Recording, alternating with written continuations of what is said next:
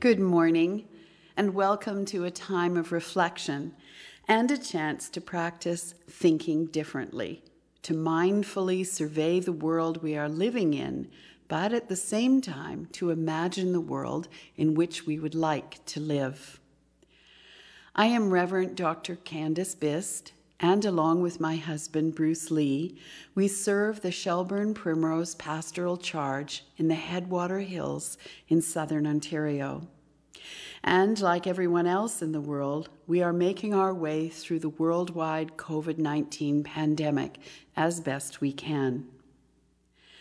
Uncertainty is often seen as challenging, and certainly it is not an easy place to reside.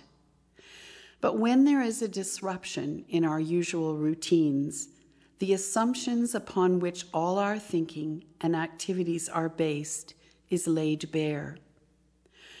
Those assumptions are the hidden underpinnings of our worldview and guide us in the choosing of partners, the way we vote, the way we spend our money, the way we raise our families, the way we die.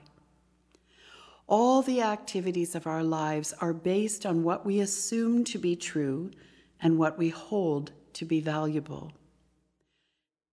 In times of uncertainty, when it becomes so clear that we don't have all the answers, it gives us a chance, as German writer and critical thinker Rainer Maria Rilke would instruct, to live into the questions.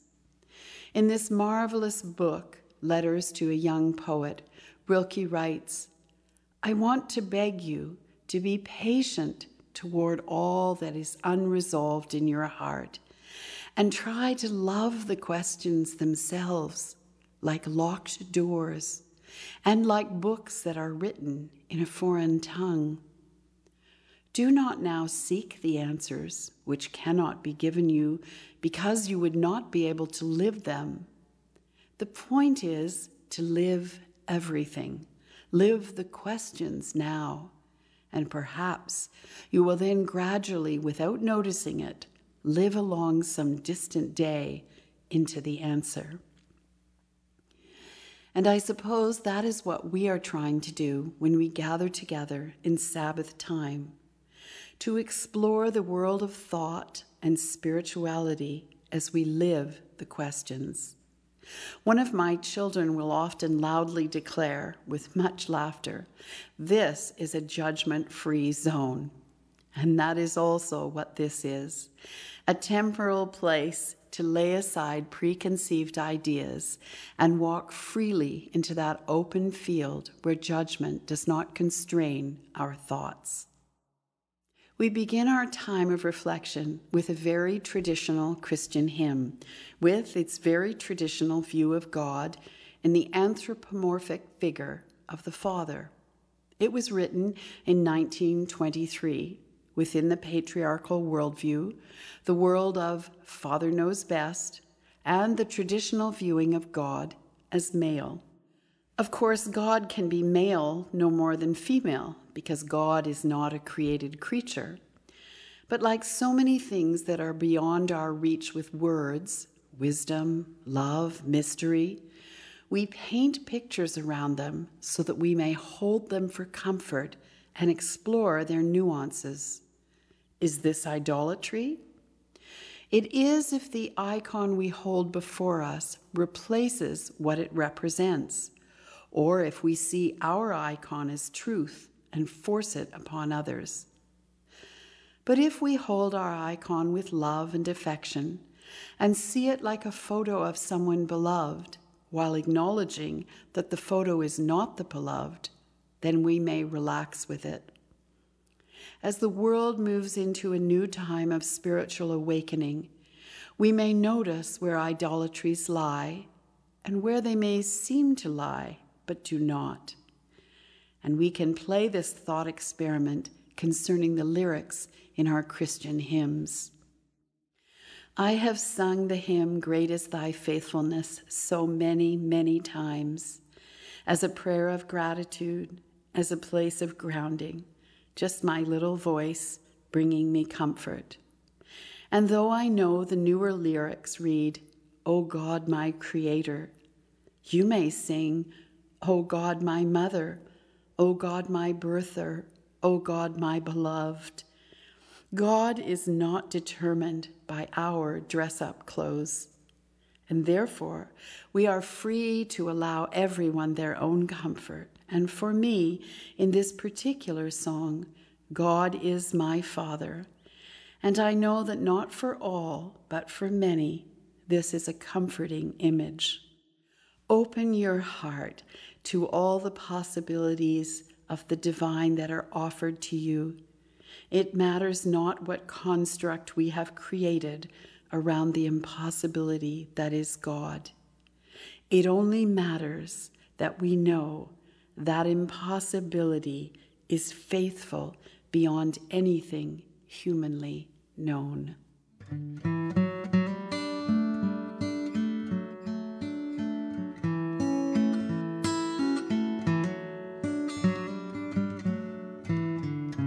Great is thy faithfulness, O God, my Father. There is no shadow of turning with thee. Thou changes not, thy compassion, it fails not. As thou hast been, thou forever will be. Great is thy faithfulness, great is thy faithfulness. Morning by morning, new mercies I see. All I have needed, thy hand hath provided. Great is thy faithfulness, Lord, unto me.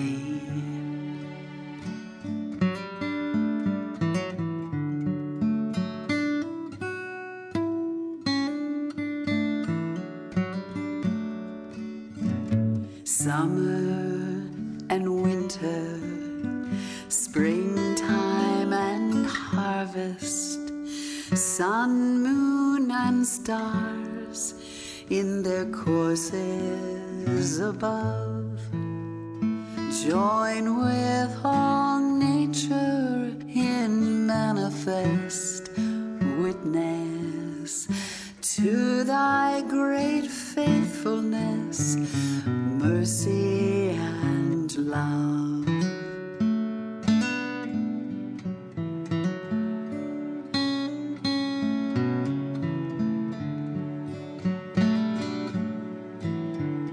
Pardon for sin and a peace that endureth, thine own dear presence to cheer and to guide, strength for today and bright hope for tomorrow, blessings all mine with 10,000 beside. Great is thy faithfulness, great is thy faithfulness. Morning by morning, new mercies I see. All I have needed, your hand hath provided.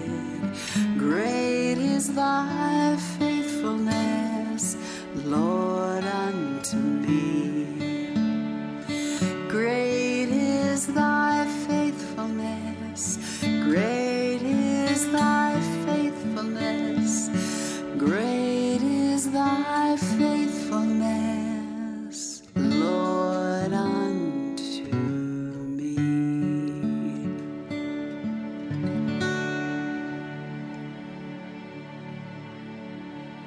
Our call to worship comes from lyrics written by Canadian poet Leonard Cohen. Cohen grew up steeped in the Jewish faith, but in the tradition of the best of spiritual explorers, he deepened the faith of his birth by discovering the wisdom within it that nurtured all people of all faith traditions. His poems and his music, stretching over 6 decades, are firmly placed within the biblical landscape, which is where he claimed to be most comfortable. A devoted Jewish man who kept the Sabbath tradition even when touring, he was also an ordained Buddhist monk. As the Zen tradition does not affirm a deity, it can comfortably walk hand in hand with the Jewish and Christian traditions. Here, Cohen calls for healing in body, mind, and spirit.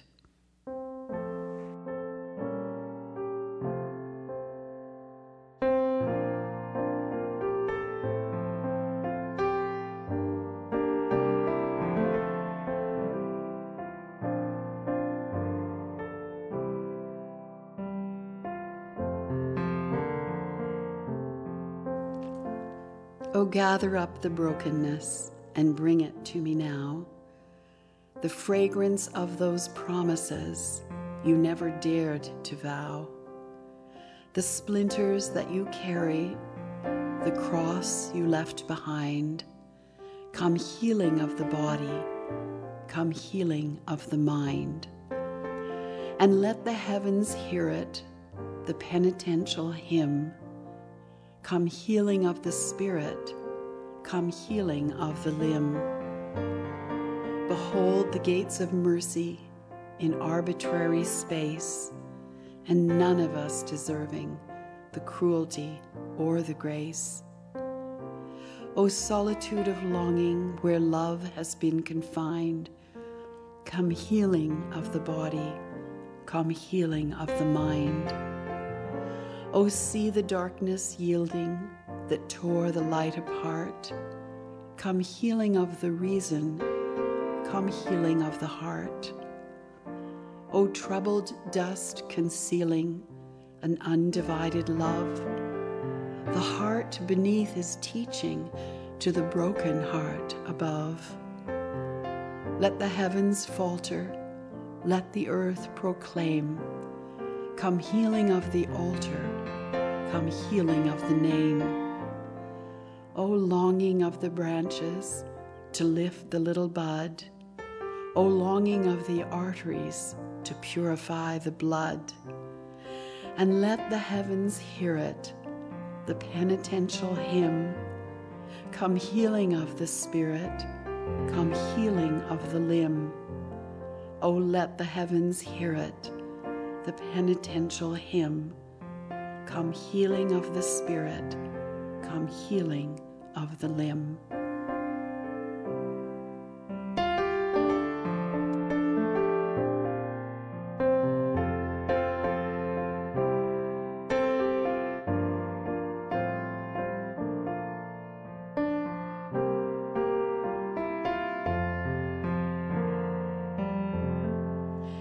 The spiritual life is one of practice. Just like musicians and athletes include daily exercises in their lives in order that they can go out and play and sing and run and play sports, so those called to consider deeper matters need to have practices that prepare them for their daily work. With so much focus on the internationally shifting world news these days, I was drawn to the practice of praying the news. I found it on the marvelous site Spirituality and Practice, curated by Frederick and Marianne Broussat. It is a foundational resource for all of us and one of the most useful tools in my own spiritual toolkit. Here, Frederick and Mary speak to us about this wonderful, timely practice. Everything that one turns in the direction of God is prayer, said Ignatius of Loyola, founder of the Society of Jesus. Richard Foster, a Quaker who has written wisely on different kinds of prayer, calls one type praying the ordinary. It is seeing God in the ordinary experiences of life. We will keep these broad definitions in mind as we read the news for people, situations, and events that call for prayers, but most of the prayers offered here will be intercessory prayers. We will be asking for God's help and healing presence in our world. We will pray especially for those parts of the creation in crisis, that they may experience our compassion and know God's love. We hope that by praying the news in this way, we will also expand both our spirituality and our practice. It is as Jane Venard writes in Praying for Friends and Enemies, true compassion brings us into solidarity with all of God's people. Solidarity not only connects us to others, it makes us one with all our brothers and sisters, including those on the opposite side of the battlefield. Compassion and solidarity are not easy. They are awakened in us slowly. As we pray for others, our prayers are gradually transformed. Our hearts are softened and our eyes are opened. Once opened, we can never close our eyes again, and we begin to see the world through God's eyes of love. So you can see how this practice works. We are going to pray prayers written by Micah Busey, the minister from Judson Memorial Church that is working to serve people online in the midst of the epicenter of viral disruption, New York City. Each day, Reverend Busey posts a tiny little prayer on something to do with what is going on in the world on that very day. May 8th, tiny prayer for those who are feeling lonely. May you give yourself ample time to discover new ways to hold yourself, new ways to appreciate what good company you are for yourself, new ways to reshape monotony into moments of quiet, affectionate self-reflection. And when those ways do fail, and they do sometimes, may you have the self-assurance to reach out to another, someone who will probably say, "Thanks for reaching out. I was getting a little lonely." Amen. May 13th, tiny prayer for those who are tired of looking at screens. May you remember that just as with life outside your home, when your body, brain, and eyes are weary, you can take a break from the glare, the stress, the relentless push to be connected, and you can say, no thank you to invitations. You can limit a typically hour-long meeting to 30 minutes. You can be honest with yourself and with another about the fact that having tools to communicate can simultaneously be mightily amazing and mightily tiresome, and you can power down, reschedule, and pick it all up another day. Amen. April 24th, tiny prayer for elders. May you feel enveloped in love, care, and respect, even if you cannot visit with your friends and family, even if the technology connecting so many of us feels alien and annoying, and even if you fear that your winter years will be spent in deepening isolation, may you deeply know how much we miss hugging you. Amen.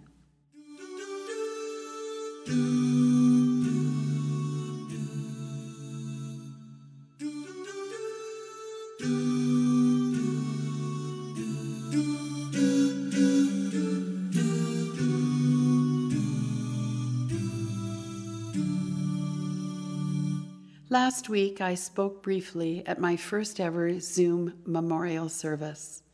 Some 175 people gathered virtually to celebrate and reflect on a lovely woman, Jane Elizabeth Somerville, from over Mansfield Way. Her family had asked for my assistance in her palliative care some time ago, and she died on April 14th. But as you know, we are not able at this time to gather in larger groups, so a regular funeral was not possible. But Jane's family gathered us all together through the magic of technology. And you know, for all the newness and the strangeness of the format, the important matters were still the same. We still cried, we still laughed, we still shared, we still loved. And in remembering and celebrating and honoring one person's life whom we all knew, we were drawn together into a community of affection. And somehow, when the gathering was all over, we did not wish to part company. We were all somehow united in our sense of loss for the lovely Jane and more tender-hearted towards one another. The important things in life are never diminished. It is only the packaging around them that changes. Oh, and everyone had decided to have crackers and cheese and a glass of Chardonnay during the gathering, Jane's favorites. I made myself an egg salad sandwich, not at all like the church ladies make, but not bad in a pinch. There were familiar hymns in the service, Praise My Soul, the King of Heaven, Amazing Grace, and that most beautiful and very familiar reading from Ecclesiastes 3, verses 1 to 8, that was made famous in the 60s by a folk rock group, the Byrds.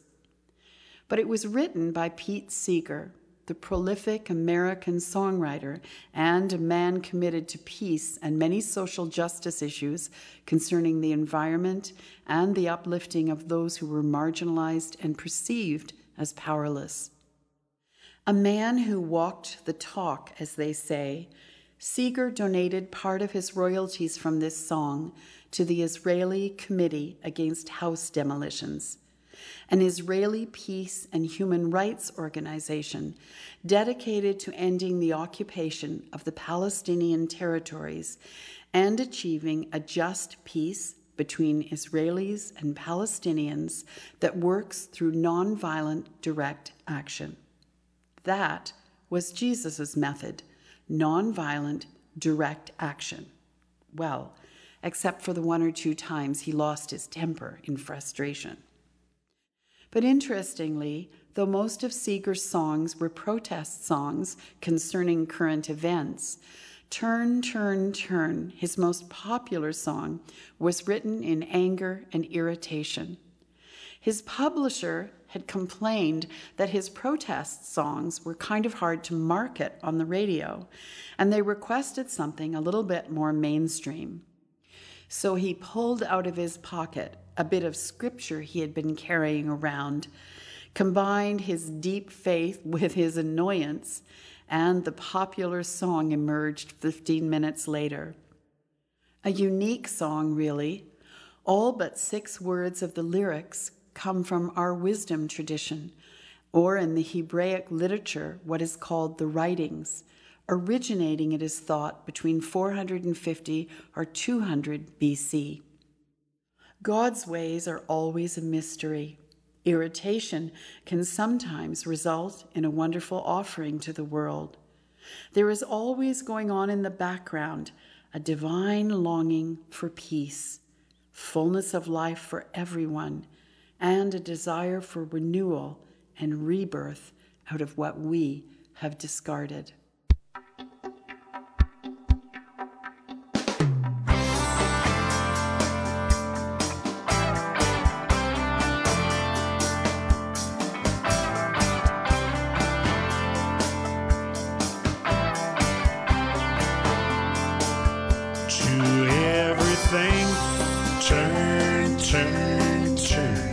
There is a season, turn, turn, turn, and a time to every purpose under heaven. A time to be born, a time to die, a time to plant, a time to reap, a time to kill, a time to heal, a time to laugh, a time to weep. To everything, turn, turn, turn. There is a season, turn, turn, turn.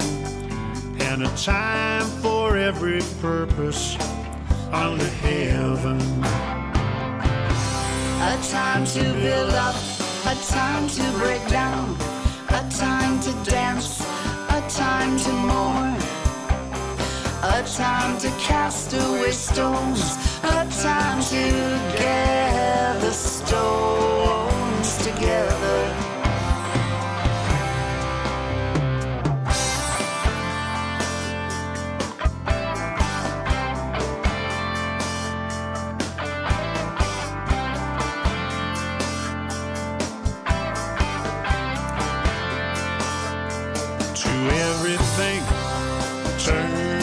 Turn, turn.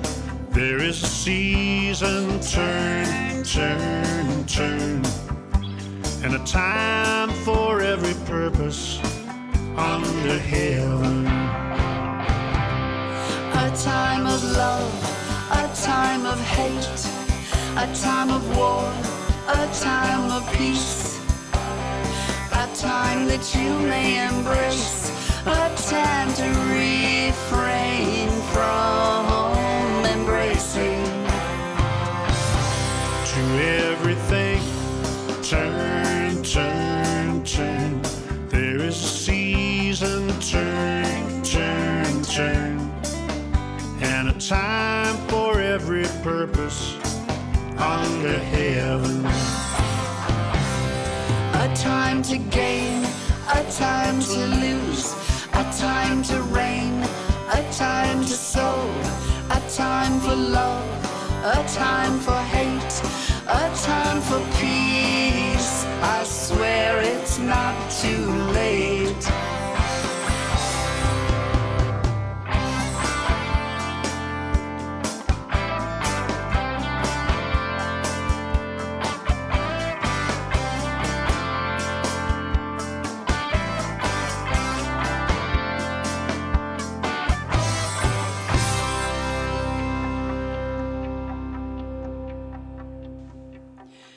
I heard the strangest thought a week or so ago from a number of different sources inside the church. So that would mean people who would be associated with the call of Christians, and it surprised me. The thought was expressed that the COVID-19 virus came from the devil. The assumption behind that thought would be that the coronavirus and all the havoc it has caused is evil in some way, or has caused evil in some fashion.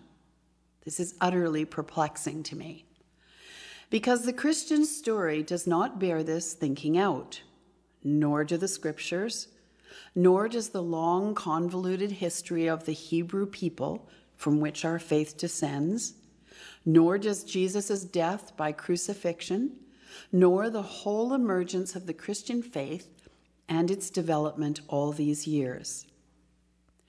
For who is to say in this dualistic thinking, which we are trying to move past, what is good and what is evil but God? And we are not God. So how can we declare this as truth? How can we declare that the worldwide disruption caused by the coronavirus is a bad thing? For might it yet be a darkness that comes before the light of the new dawn in our history as humans? There are many outside our tidy church walls who would see that there is a vast shift in this world towards a more tender and caring community, yes, even in the midst of death and illness. And is this not what Jesus and so many other spiritual leaders have tried to bring about? It is true that there has been much sorrow, death, grief, and confusion. It is true that there has been a loss of income for many and financial hardship for many more. It is true that there has been loneliness in this period of isolation especially for the elderly and those in care homes. It has been emotionally trying, no one would doubt that.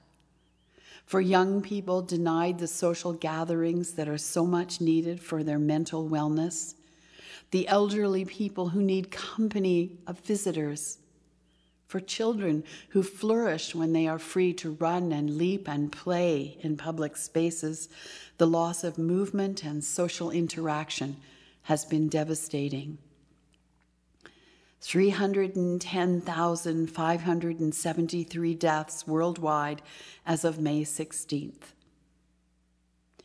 But we are situated not just in the world, but in our biblical landscape, and in the very real place we hold at the foot of the cross. In the biblical landscape, do you remember that when the great prophet Isaiah had his epiphany with God, that beside the great light and sound show that showed up, there was devastating news for the young prophet? Chapter 6, Book of Isaiah. In the year that King Uzziah died, I saw the Lord sitting on a throne high and lofty, and the hem of his robe filled the temple. Seraphs were in attendance above him. Each had 6 wings. With 2 they covered their faces, and with 2 they covered their feet, and with 2 they flew. And one called to another and said, "Holy, holy, holy is the Lord of hosts. The whole earth is full of his glory." Then I heard the voice of the Lord saying, "Whom shall I send? And who will go for us?" And I said, "Here I am, send me." And he said, "Go and say this to the people. Keep listening, but do not comprehend. Keep looking, but do not understand. Make the mind of this people dull. Stop up their ears and shut their eyes, so that they may not look with their eyes and listen with their ears and comprehend with their minds and turn and be healed." Then I said, "How long, O Lord?" And he said, "Until cities lie waste without inhabitant, and houses without people, and the land is utterly desolate, until the Lord sends everyone away, and vast is the emptiness in the midst of the land. Even if 1/10 part remain in it, it will be burned again, like a terebinth or an oak whose stump remains standing when it is felled. The holy seed is in the stump." Isaiah called the people back to God. They didn't listen. They decided to play politics with Egypt and the Assyrians, who in the end enslaved them. Then the Babylonians came and burned their precious temple to the ground, where they were so sure that God lived. And now where was God to be found? The temple is a pile of rubble. The Holy of Holies is no more. Where is God to be found? Then they are dragged off to Babylon as prisoners, the nobles, the priests, the prophets, everything they had known to be of value, burned to the ground and enslaved. What do they find in Babylon? Sorrow, devastation, humility, and a new theology, a new way of seeing God, not ensconced in a very fancy building, but in their homes, in their families, in their relationships with one another. And then come the fierce Persians. More devastation? No. Surprise, surprise, the Persians send the remnant of Israel home, and with money to rebuild their temple. The money for renewal does not come from the Jewish people to rethink and rebuild their religious world. It comes from the Persians, who were Zoroastrians.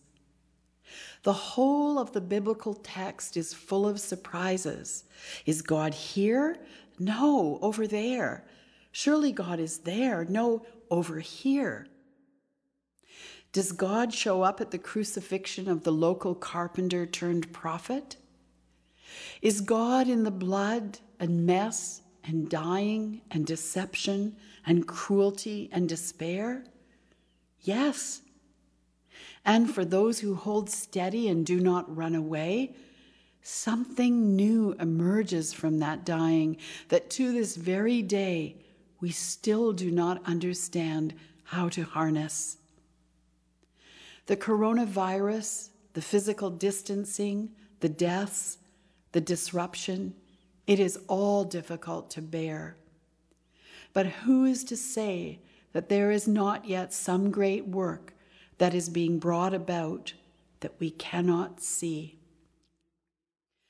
Avaaz, an online group that works to bring about justice, writes this: in the face of a vicious pandemic, when it would have been so easy for fear and selfishness to rule, we have found our shared humanity again. But there's a danger that as we beat this pandemic, the tenderness of this moment will fade too. The spirit of compassion, wisdom, and unity that millions have felt amid this horrific crisis is a fragile thing and needs to be defended. Here are a few examples from millions that remind us of who we really are when it matters most, and that we really are capable of meeting the biggest threats we face together. After decades of fighting each other, rival gangs in Cape Town have agreed to an unprecedented truce and are now working together to bring food to struggling households in their communities.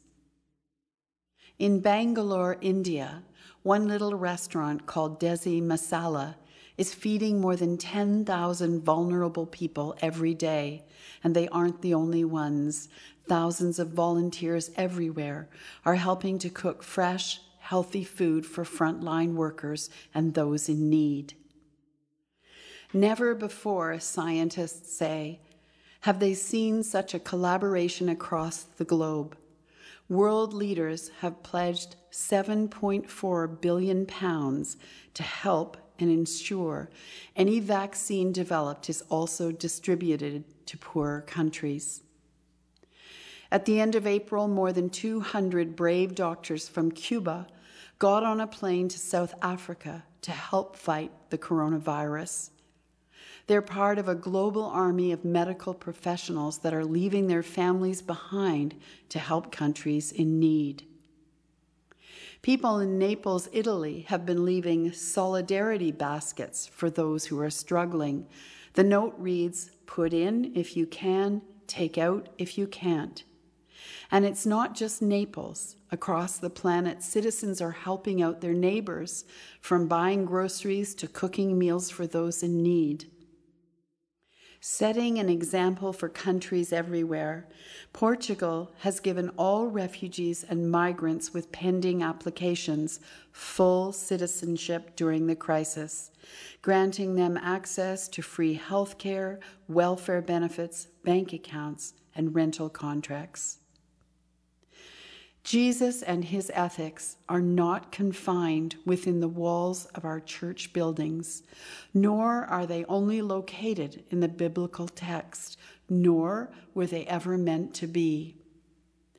Evidence of the Spirit of Christ, which is the Messianic Spirit, the Spirit of divine leadership, can be found in many, many places, and we are seeing it burst forth at this time of devastation all around the world, not just in one country, not just with one faith, not just within one political party, but independent of all these divisions. And this is cause for celebration right in the midst of our own particular challenges. Humans have done terrible things. Our cruelty cannot be dismissed easily. Our disregard for the great natural gifts of this earth, our avarice, our greed to take more than our share. How is this forgivable? And yet, there is always a place for redemption, because the mercy of God has no limits, and we are never outside the circle of divine affection, as Jesus knew so well. Isaiah called out, "Here I am," with no idea how he would do the seemingly impossible work he was called to do. And we call out, "Here we stand," with no idea how to do the work that we are called to do, only knowing that we are to stand and not turn away, and with eyes tutored in the way of Jesus, know that the faithfulness of God will never fail us. We are broken. The world is broken, but we and the world can be redeemed.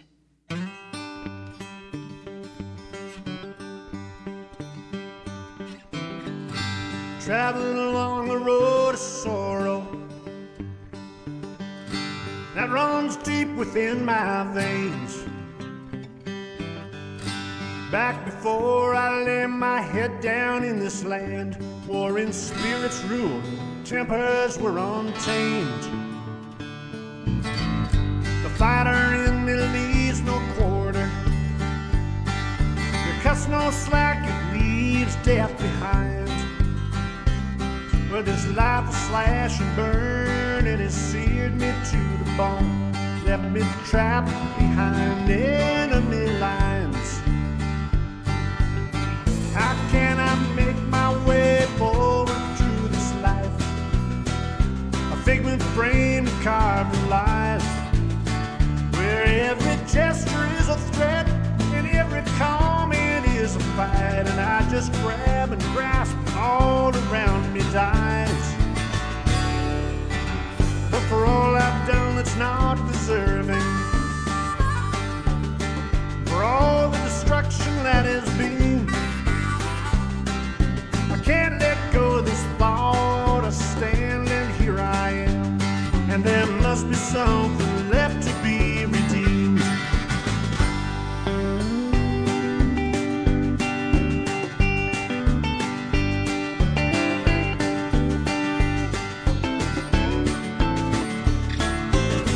I never offer grace or mercy. I cut my foes down to the quick.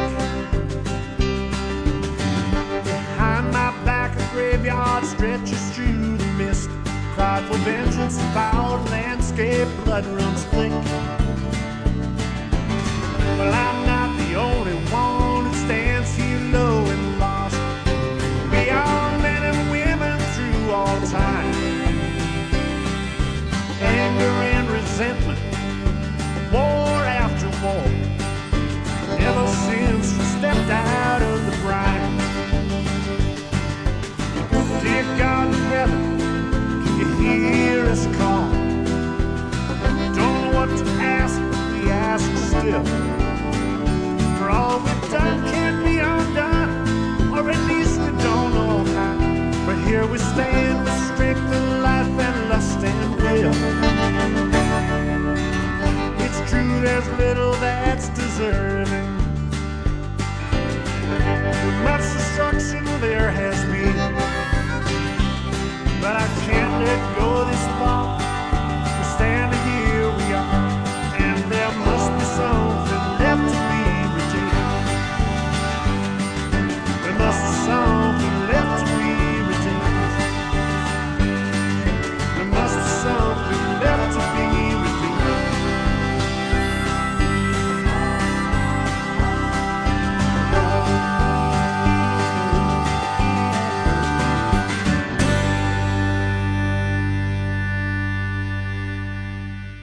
With various businesses starting up again in our province this weekend, you may be wondering when the churches will be opening. We have been closed for 9 long weeks.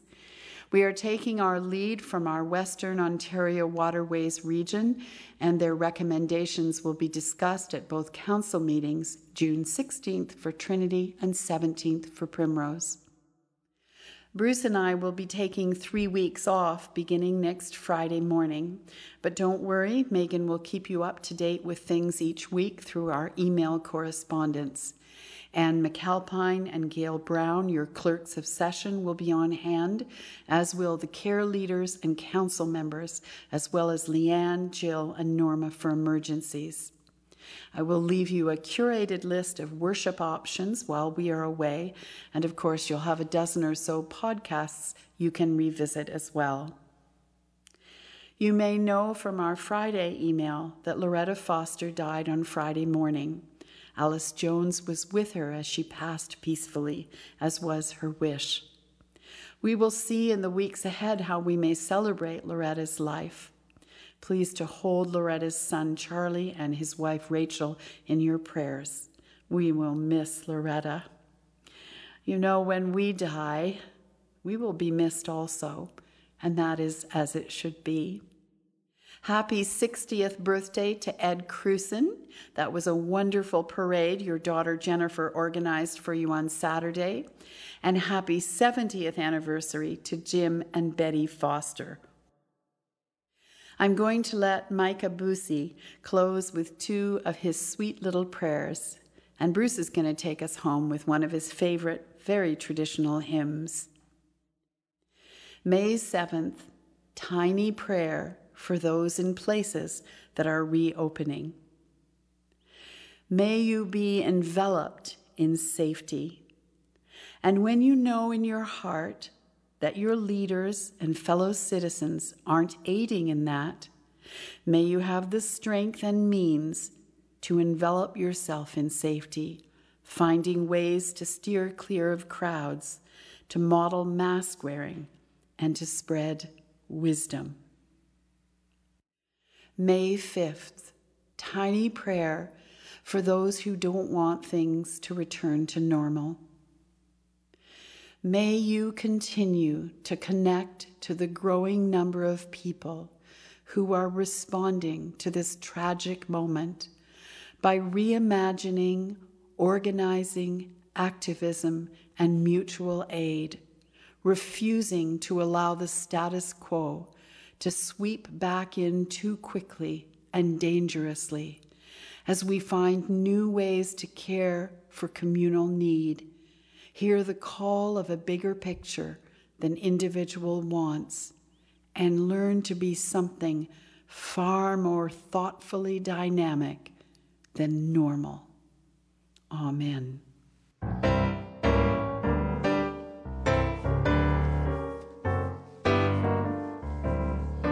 When my way groweth drear, precious Lord, linger near.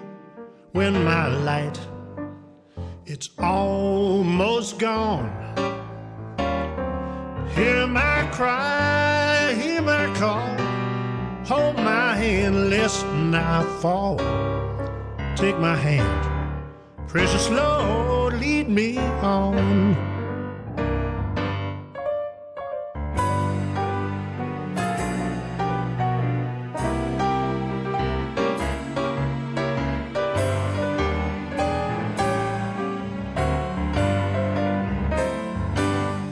Precious Lord, take my hand, lead me on, let me stand. I am tired, I am weak, and I'm worn. Through the storm, through the night, lead me on to the light. Take my hand, precious Lord, lead me home. When my work is all done and my race here is run, let me see by the light thou hast shone that fair city so bright, where the lantern is the light. Take my hand, precious Lord, and lead me on. Precious Lord, take my hand, lead me on, let me stand. I am weak, I am tired, I am worn. Through the storm, through the night, lead me on to the light. Take my hand, precious Lord, lead me home. Take my hand, precious Lord, take my hand, precious Lord, take my hand and lead me home.